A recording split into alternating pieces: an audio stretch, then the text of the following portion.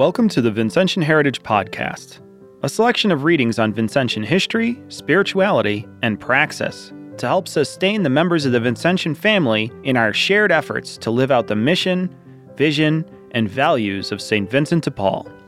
This week's podcast is a reading entitled, That Beautiful Virtue. It was written by Reverend Jack Melito and is read by David Edward Sims. And what is that? Mercy, says Vincent, who praised it as the proper attribute of God himself, who bestows the spirit of mercy. For this reason, the saint urges his missionaries, let us be at all times men of mercy, if we wish to do in all things and everywhere the will of God. Mercy is a facet of charity that calls us, first, to identify in spirit with the other person.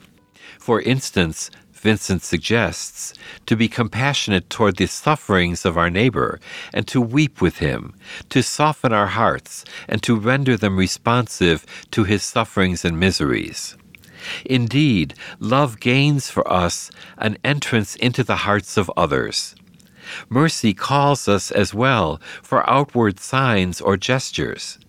As Vincent observed, heart and hand should go together as far as possible.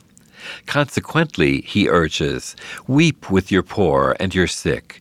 God has appointed you to be their consolation. Serve the sick with gentleness, compassion, and love.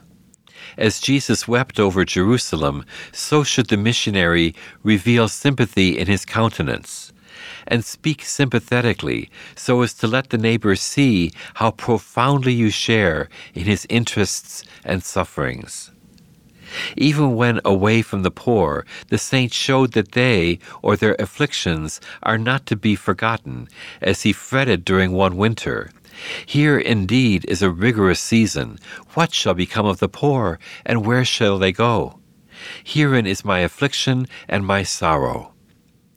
This call to identification with others is a reminder that we are members of one mystical body, of which our Lord is the head, so that if we are to reign with him in heaven, we should, like him, sympathize with all his members on earth.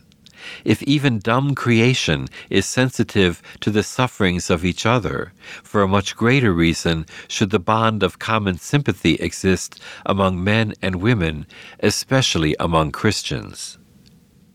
Mercy calls for another type of sympathy, towards sinners. Vincent's compassion stemmed from his own self-awareness, for as I am a great sinner, I cannot reject those who are great sinners, provided they have good will. Similarly, it is profitable for his congregation to reflect, for a little, how much we stand in need of mercy ourselves. We who should show it to others, bring it with us into all sorts of places, and suffer all things for his sake. If God is tolerant and understanding, it is wise for us to follow. Let us imitate the goodness of God, who never reproaches us with the faults he has forgiven us.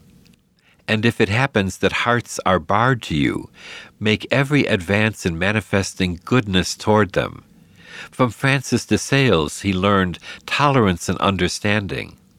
Said Vincent, habituate yourself to judge the best of things and persons at all times and under all circumstances. If an action has 100 faces, says the blessed Bishop of Geneva, look at the best. Vincent recognized that the mercy and the charity characteristic of Christian practice also have a special place in the religious life, for charity is the cement that binds communities to God and persons to one another. And for the individual confrere, fraternal charity is a mark of predestination, since by it a person is recognized as a true disciple of Jesus Christ. There is something, too, for superiors, who are urged to treat with gentleness those under your authority, continue to govern them with your customary wisdom and mildness. To Vincent, our life is a moment of time to use for the sake of mercy. Because life is fleeting and elusive, a moment which flies away and disappears immediately, there is an urgency in seizing the moment of mercy. The saint finds regret in his own life as he laments, "Alas, the 75 years of my life that have passed away now seem to me to be only a dream, only a moment, and nothing now remains to me but regret at having employed this moment so badly." In the same spirit, he cautions his missionaries, "Let us reflect how grieved we shall be when we come to die if we have not made use of this moment to be merciful."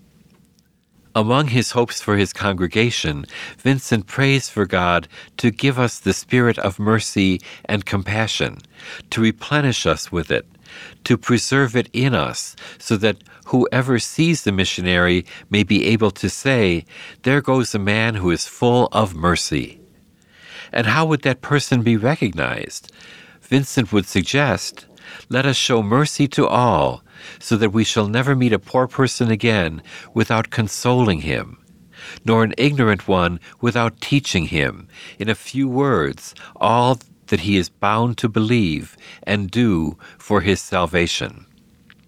The prayer of the missionaries, in turn, should be that we not make a bad use of our vocation, that God not take the spirit of mercy from the company.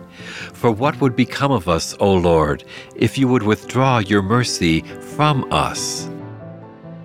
Thanks for joining us for this episode of Vincentian Heritage Podcast. If you have any questions, please send them to mission.depaul@gmail.com. Be sure to check out all the other Vincentian family resources on our website, mission.depaul.edu.